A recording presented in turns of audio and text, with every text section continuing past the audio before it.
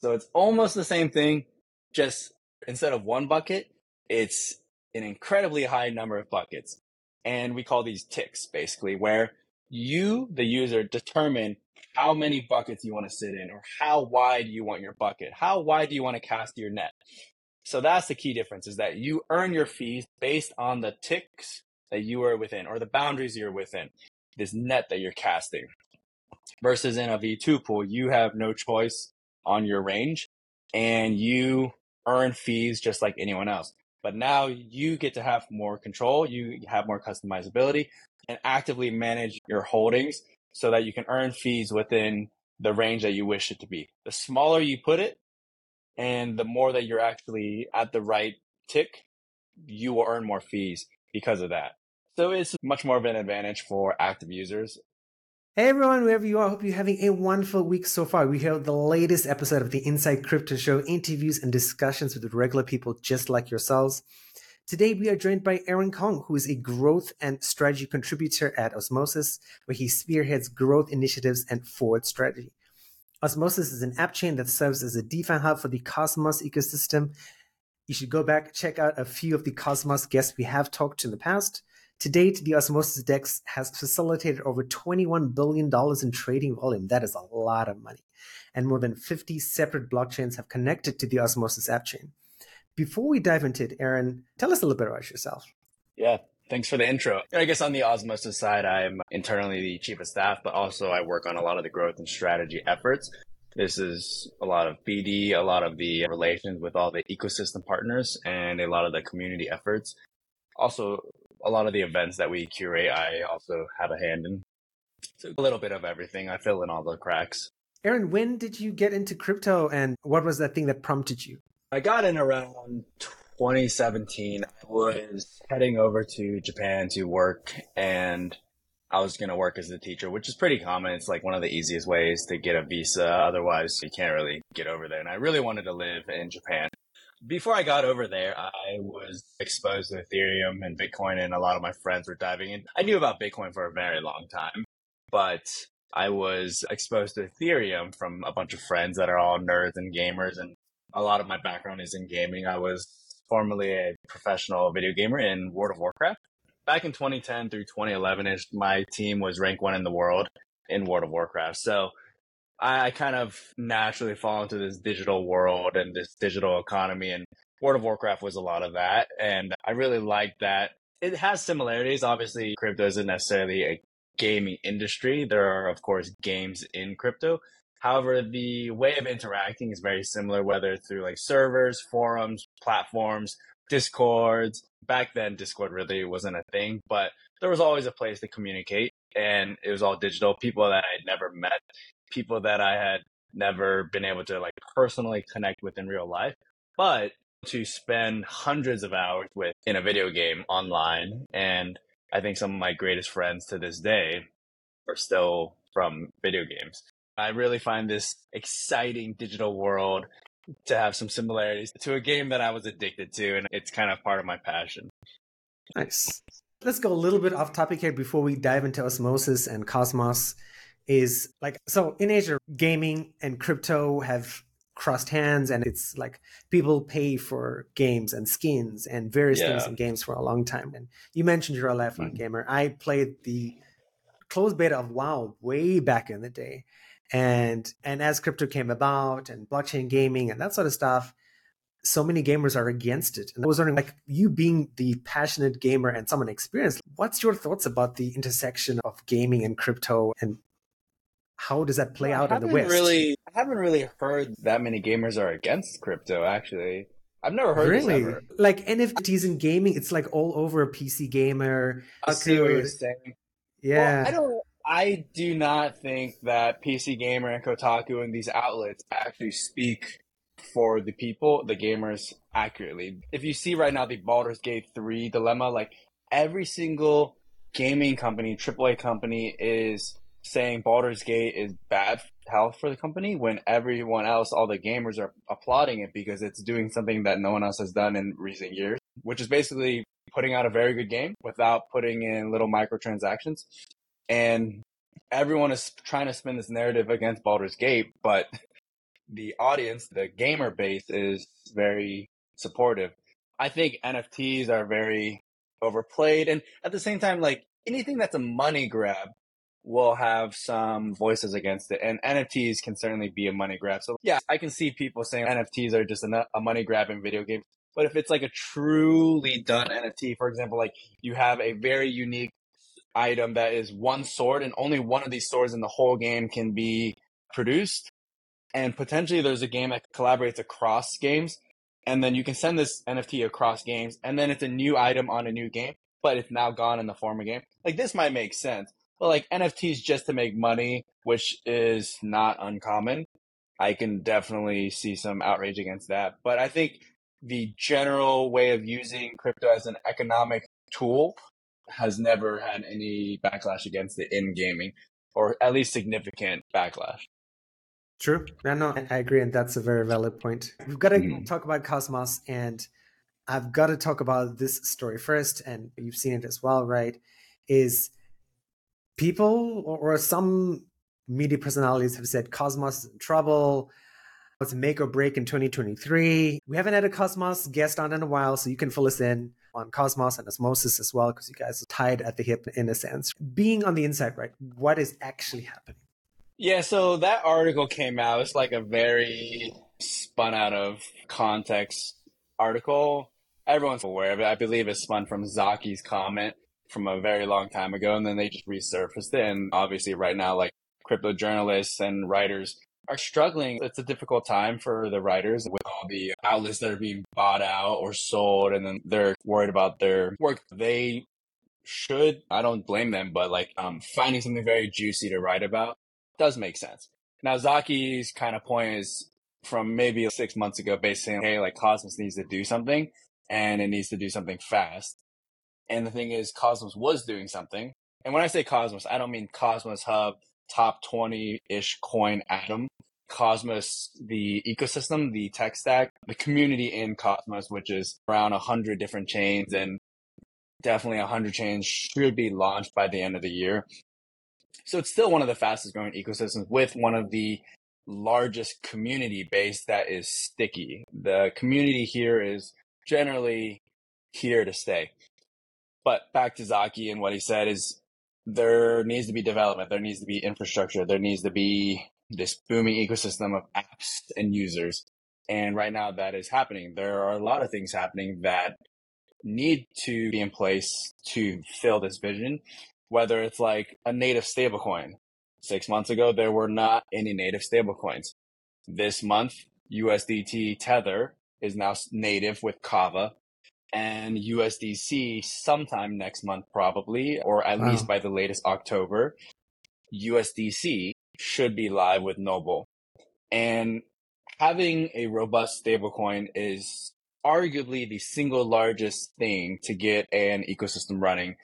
We got this far without any native stablecoins that are like one of the big ones. We've had USDT bridged over. We've had USDC bridged over. We've had DAI bridged over, but none of these things are stable. These 2 months, there will be two native stablecoins, formerly none for over a year and a half, aside from UST. I think everyone knows that story there. But at the same time, a lot of the apps are finally launching in the Cosmos ecosystem now. Whether it's like Levana and Perpetuals, whether it's Quasar and Vault, whether it's Mars and Lending, Nolus and Credits, these things are all very recent. These things were all launched after Zaki made a comment, and Zaki himself said that comment was taken out of context. And I think those journalists knew what they were doing. But the infrastructure is there, the funding is there, the stablecoins are now going to be here officially this time, especially with USDC. It is finally coming, and the apps are all launching, and there are many more apps coming, and also with projects like DYDX and Wormhole and Celestia, they are all coming, and Wormhole is here. DYDX in the next few months, Celestia in the next few months. These are some of the biggest players that will come, and they are all coming right around the same time. So yeah, everything is hitting stride right now for the ecosystem as a whole. And for Osmosis specifically, we are about to make some very big changes that are already, pretty far along. So I think I can understand how someone would be able to write about it just because there are hurdles. Like a lot of the money and user base is much more organic. Marketing is generally not paid for from a lot of these projects. The growth strategies are generally not like influencer based or like paying for users to come. A lot of the growth from, let's say, projects like Polygon, and they've had incredible growth. They've had incredible recognition in outlets and across institutions, across these big companies that are making partnerships. But the user base and the use of apps on Polygon aren't necessarily reflective of everything you're hearing about Polygon in the media. So I think it's a much more marathon turtle like approach versus a hare like approach. That is an amazing explanation. Like all these other questions I had, Aaron, I was like, okay, I'm going to ask Aaron this, and you just answered it. You mentioned osmosis, right? And I think let's jump into it. I would say half of our audience actually knows who osmosis is, but for those who don't, I was wondering if you could break it down in a simple way. Who is osmosis and what do you guys do? Yeah, so Osmosis, and maybe we can start from the beginning. A lot of the founders and team members came from the original Tendermint team, the creators of Cosmos, the tech stack. And the reason they came together to make Osmosis was this vision to have essentially liquidity from anywhere to anywhere. And the goal is that not only is this liquidity available anywhere, but it is easily accessible with a one-click swap from anywhere to anywhere. Whether you want to go from Ethereum, route through Osmosis, and go to Avalanche in a single click, this should all be possible. Whether this might involve multiple technologies, of course, but these technologies are implemented and integrated with Osmosis eventually.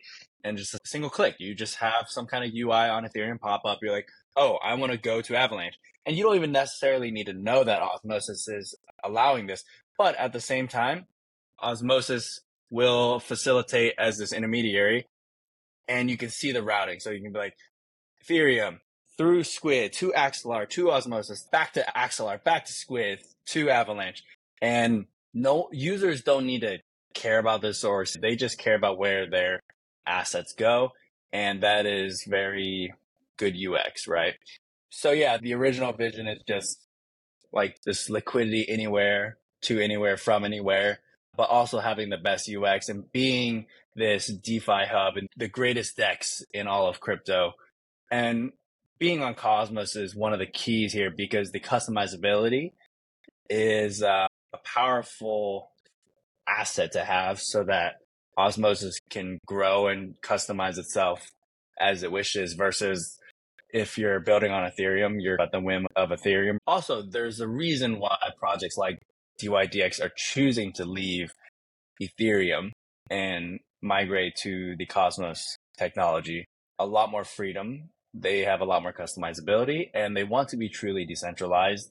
Now, I'm not sure how this will go in terms of the users that are so accustomed to being on Ethereum and maybe they want to stay. And the thing is, like, users on Ethereum, these power users, do not care about transaction fees that might cost $100 because these are largely a lot of whales or institutions and these are small costs to them.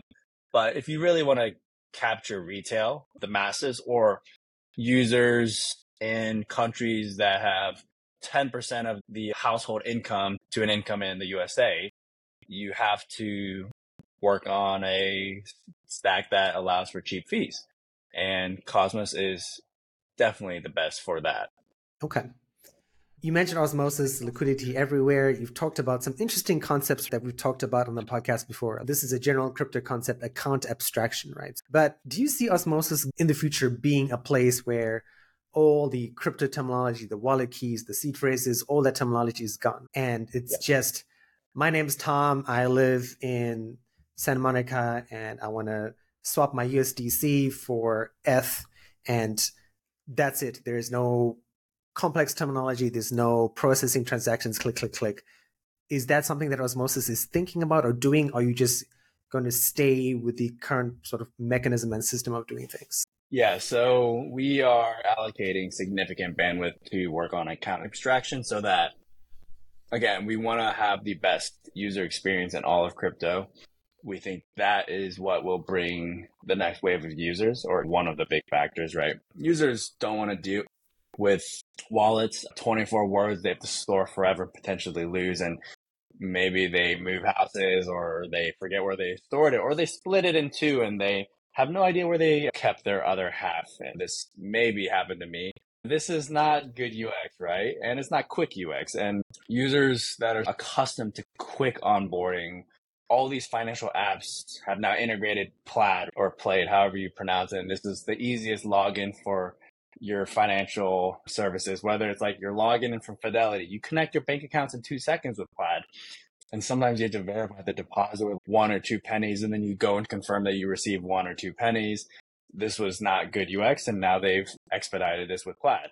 So if Osmosis can do this for users, users can onboard with potentially phone number, email, Google login. I'm not the account abstraction expert, so don't quote me on any of the specifics, but there should be way more ease in onboarding as a user in the future. Nice. Speaking about Uniswap, and again, along the idea of making things easier for users, making things easier for the next generation of crypto users. And I want to call out one thing that you've said here is that you guys, Cosmos, being like potentially the best sort of platform for retail users, which I think is awesome because I got into crypto from Ethereum, and I definitely think Ethereum is definitely morphed into something for institutions and big players, and it irritates me a little bit, but that's not the story. But Uniswap a few months ago, or like last month, said, hey, we're going to have gasless transactions in the future. And again, that's another irritating thing, right? If you're doing a transaction on this platform, you need this particular token to pay this gas fee, or you need this to pay this gas fee. And potentially all of that's going to be happening on the back end in the future. And again, the last time I'll mention this is we're not going to be comparing Osmosis to other stuff, but I just want to know is like, you've mentioned account abstraction, right? There is significant bandwidth, but beyond just that, right? Are there other things that you guys are spending time on to sort of onboard the next group of crypto users into? There's a lot of infrastructure being pushed, right? Whether it's the fiat on-ramping, whether it's working with Hato or OnRamp.money is a company that provides access over in India, Mexico, Turkey, and the UAE, I believe. Mexico might not be out yet, but I believe that's one of those. So making sure users from anywhere in the world, any country in the world, any demographic in the world can onboard with just a few dollars. This is key because in Uniswap, if you want to onboard with a few dollars, you can't do that. But to use Osmosis, you don't need more than just a few dollars. Obviously, there are differences in what you can earn with incentives potentially, but a few dollars, you can test it out. You can join a general classic, which is like a V2 liquidity pool. You can join a supercharged liquidity pool, which is our version of the concentrated liquidity pools. And then you can try out all the apps on Osmosis, whether it's like Mars, you can join for just a few dollars. I know I tested out with only $5. I believe I got liquidated because I never checked it, but still, like, it was fun to try out because there's very little barrier. And transactions are done in seconds versus 10 minutes, sometimes 30 minutes, depending on how congested things are over on Ethereum. The retail experience should be much more friendly on Osmosis and the Cosmos as a whole. But yeah, having that infrastructure there is very key on top of account abstraction, making sure developers can build easily on Osmosis. They have all the documentation they need.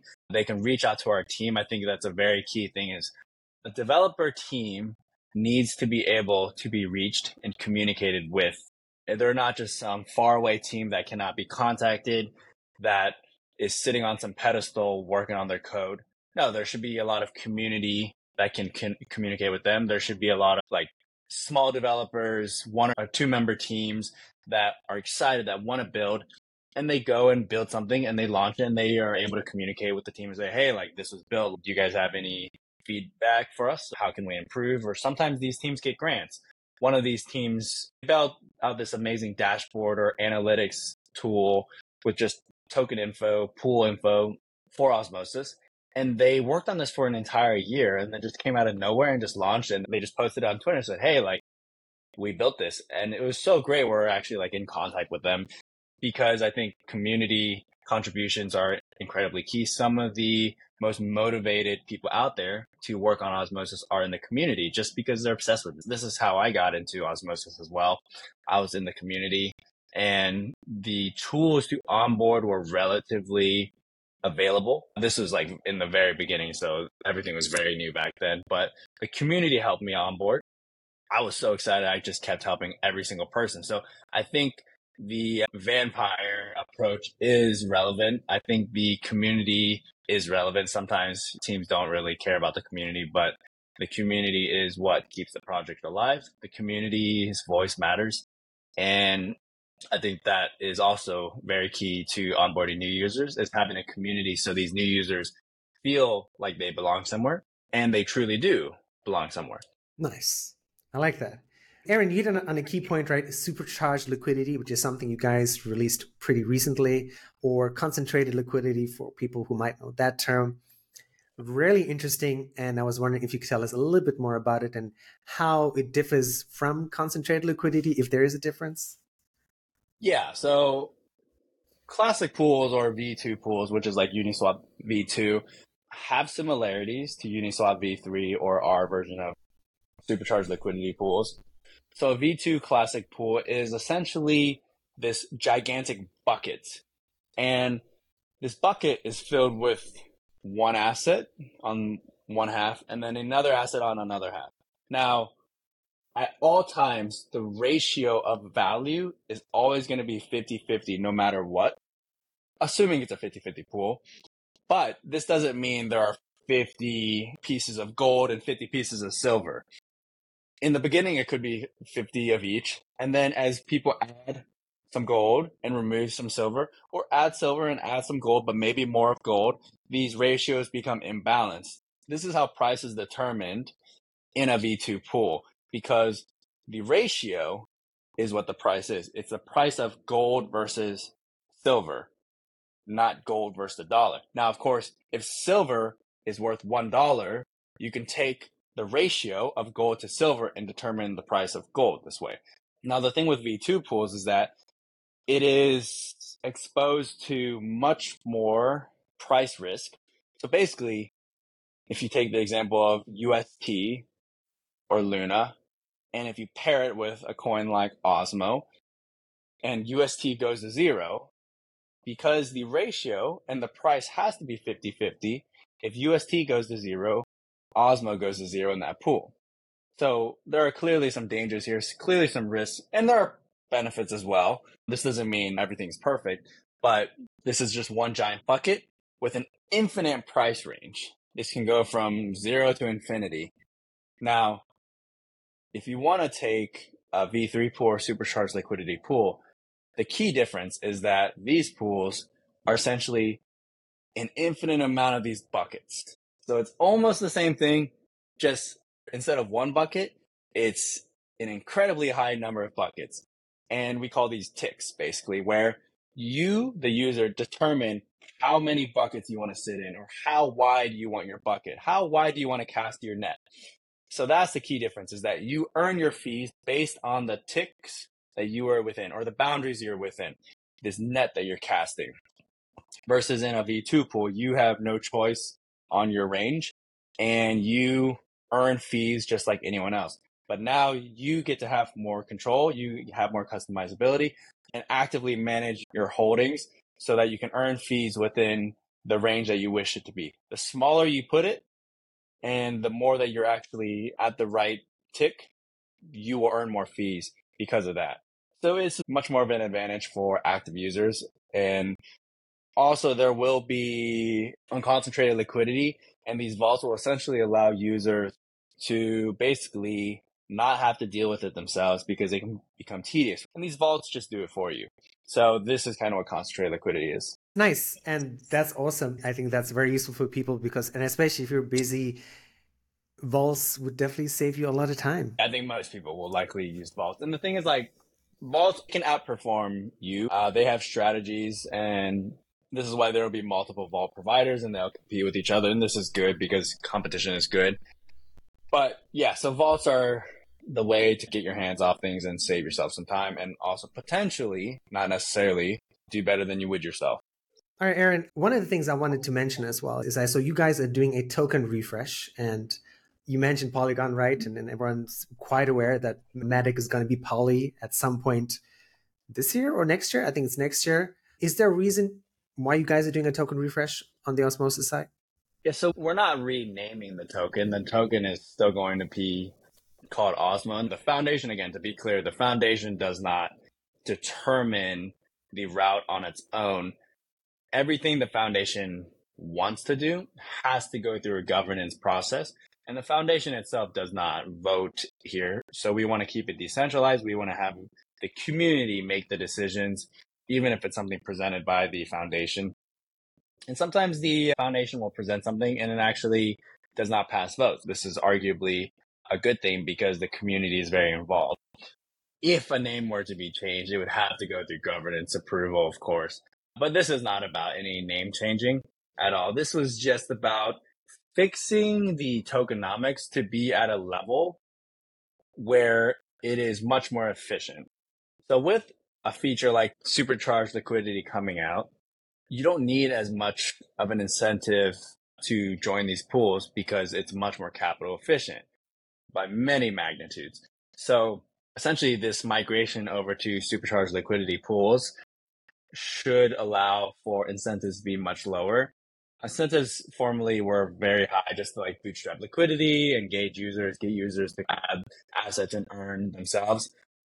But in an ideal future, you don't need any incentives at all because the fees generated should be sufficient. Yeah, right now, the tokenomics change, which has already gone through, was really to just get incentives more efficient and to get emissions much lower. That's great. And I think not only you guys, I think lots of people need to do that. The way tokenomics were established, like before the bear market, when people were very rosy and optimistic, not just about crypto, but I mean about the global economy, things have changed a lot, and I don't think things are going to correct themselves anytime soon. So I think that's, if you're passionate about Cosmos and Osmosis, that's great. Like, you guys are being very proactive in the way you're dealing with the ecosystem and looking towards the future, which is awesome. Aaron, I don't want to take up too much of your time. And you've said some amazing things today. You've talked about some really interesting things. Supercharged liquidity is something I've never had anyone explain. It's so nice and easy. Honestly, other people Well, should the, take the cues. reason why it makes sense is because I didn't fully understand it at one point. And then one day it just clicked. I was like, wait, it's just like a million of these buckets. And they're like, yeah. I was like, oh, so this is how I understood it. Very nice. So before we end off today's show, being someone in charge of growth and strategy, right? Is there anything that you wanted to say today that you haven't had a chance to say? What would you like to say to end off today's show, to talk to the audience, talk to people in Cosmos and Osmosis? The floor is yours. Yeah, so I guess if you're a user that you're keen on exploring the Osmosis ecosystem, the community will welcome you with open arms and hold you through any education or tutorials that you want to kind of explore. You can easily find all the information on the Osmosis Zone Twitter account. And there should be a link in there to a Link3 page, which is essentially like a Web3 portal that kind of connects your profile. And we have all the links available there. Very easy to discover anything Osmosis side. You can reach out to me directly, whether it's on Twitter or Telegram. And I would just say, do your research, learn a little more about Cosmos, learn about why a lot of these projects want to migrate to Cosmos. This technology is robust. This technology is proven. The IBC feature is key. And IBC, if anyone doesn't know, is not even arguably, it's just the best bridging method that is natively built into the technology. And it makes things incredibly fast, incredibly cheap, and incredibly seamless in the Cosmos ecosystem. Come explore. The community will help you. You post a question on Twitter, you'll get help. If you post a question on Telegram, you'll get help. And if you just want to learn, there are plenty of videos out there as well. Awesome. Aaron, I know this is something I've been asked to ask people because I think a lot of people are looking forward to videos. And I made a point talking to audience. I'm like, yeah, you can just Google Aaron. He's on a bunch of YouTube videos. You're on this podcast. Are you going to be doing more sort of videos and podcasts in the future, keeping people aware of what's happening in Osmosis, or is someone else going to take over? Is this sort of the general media plan going forward? As far as podcasts go, it's usually Sunny or myself doing these, whether it's podcasts like this interviews in person at events, I tend to do a lot of these. Yeah. Nice. Again, like a great way for people to just go to YouTube, look up Osmosis, maybe even look up your name, and they can find lots of videos keeping up to date with Osmosis and Cosmos. Yeah, sure. I would definitely recommend going to Twitter. It's much more up to date. Even Okay. our blogs page on Osmosis, if you just go to osmosis.zone, we have a blogs page that is pretty up to date and the timeline of updates and features that have released as well. I'll make sure to include all of those, not to mention your socials as well. Aaron, I really appreciate your time today. It's been awesome. It's been fun. Hopefully, we get to do a live episode. Let me know what you thought about what Aaron said. If you have any questions, if you're a little shy, again, I've watched a few of his videos. He's really personable. Really reach out to him. You don't need to talk to me first. If you have questions about Cosmos, about Osmosis, please do it. And let me know. And hopefully, we'll try and schedule Aaron sometime next year in person.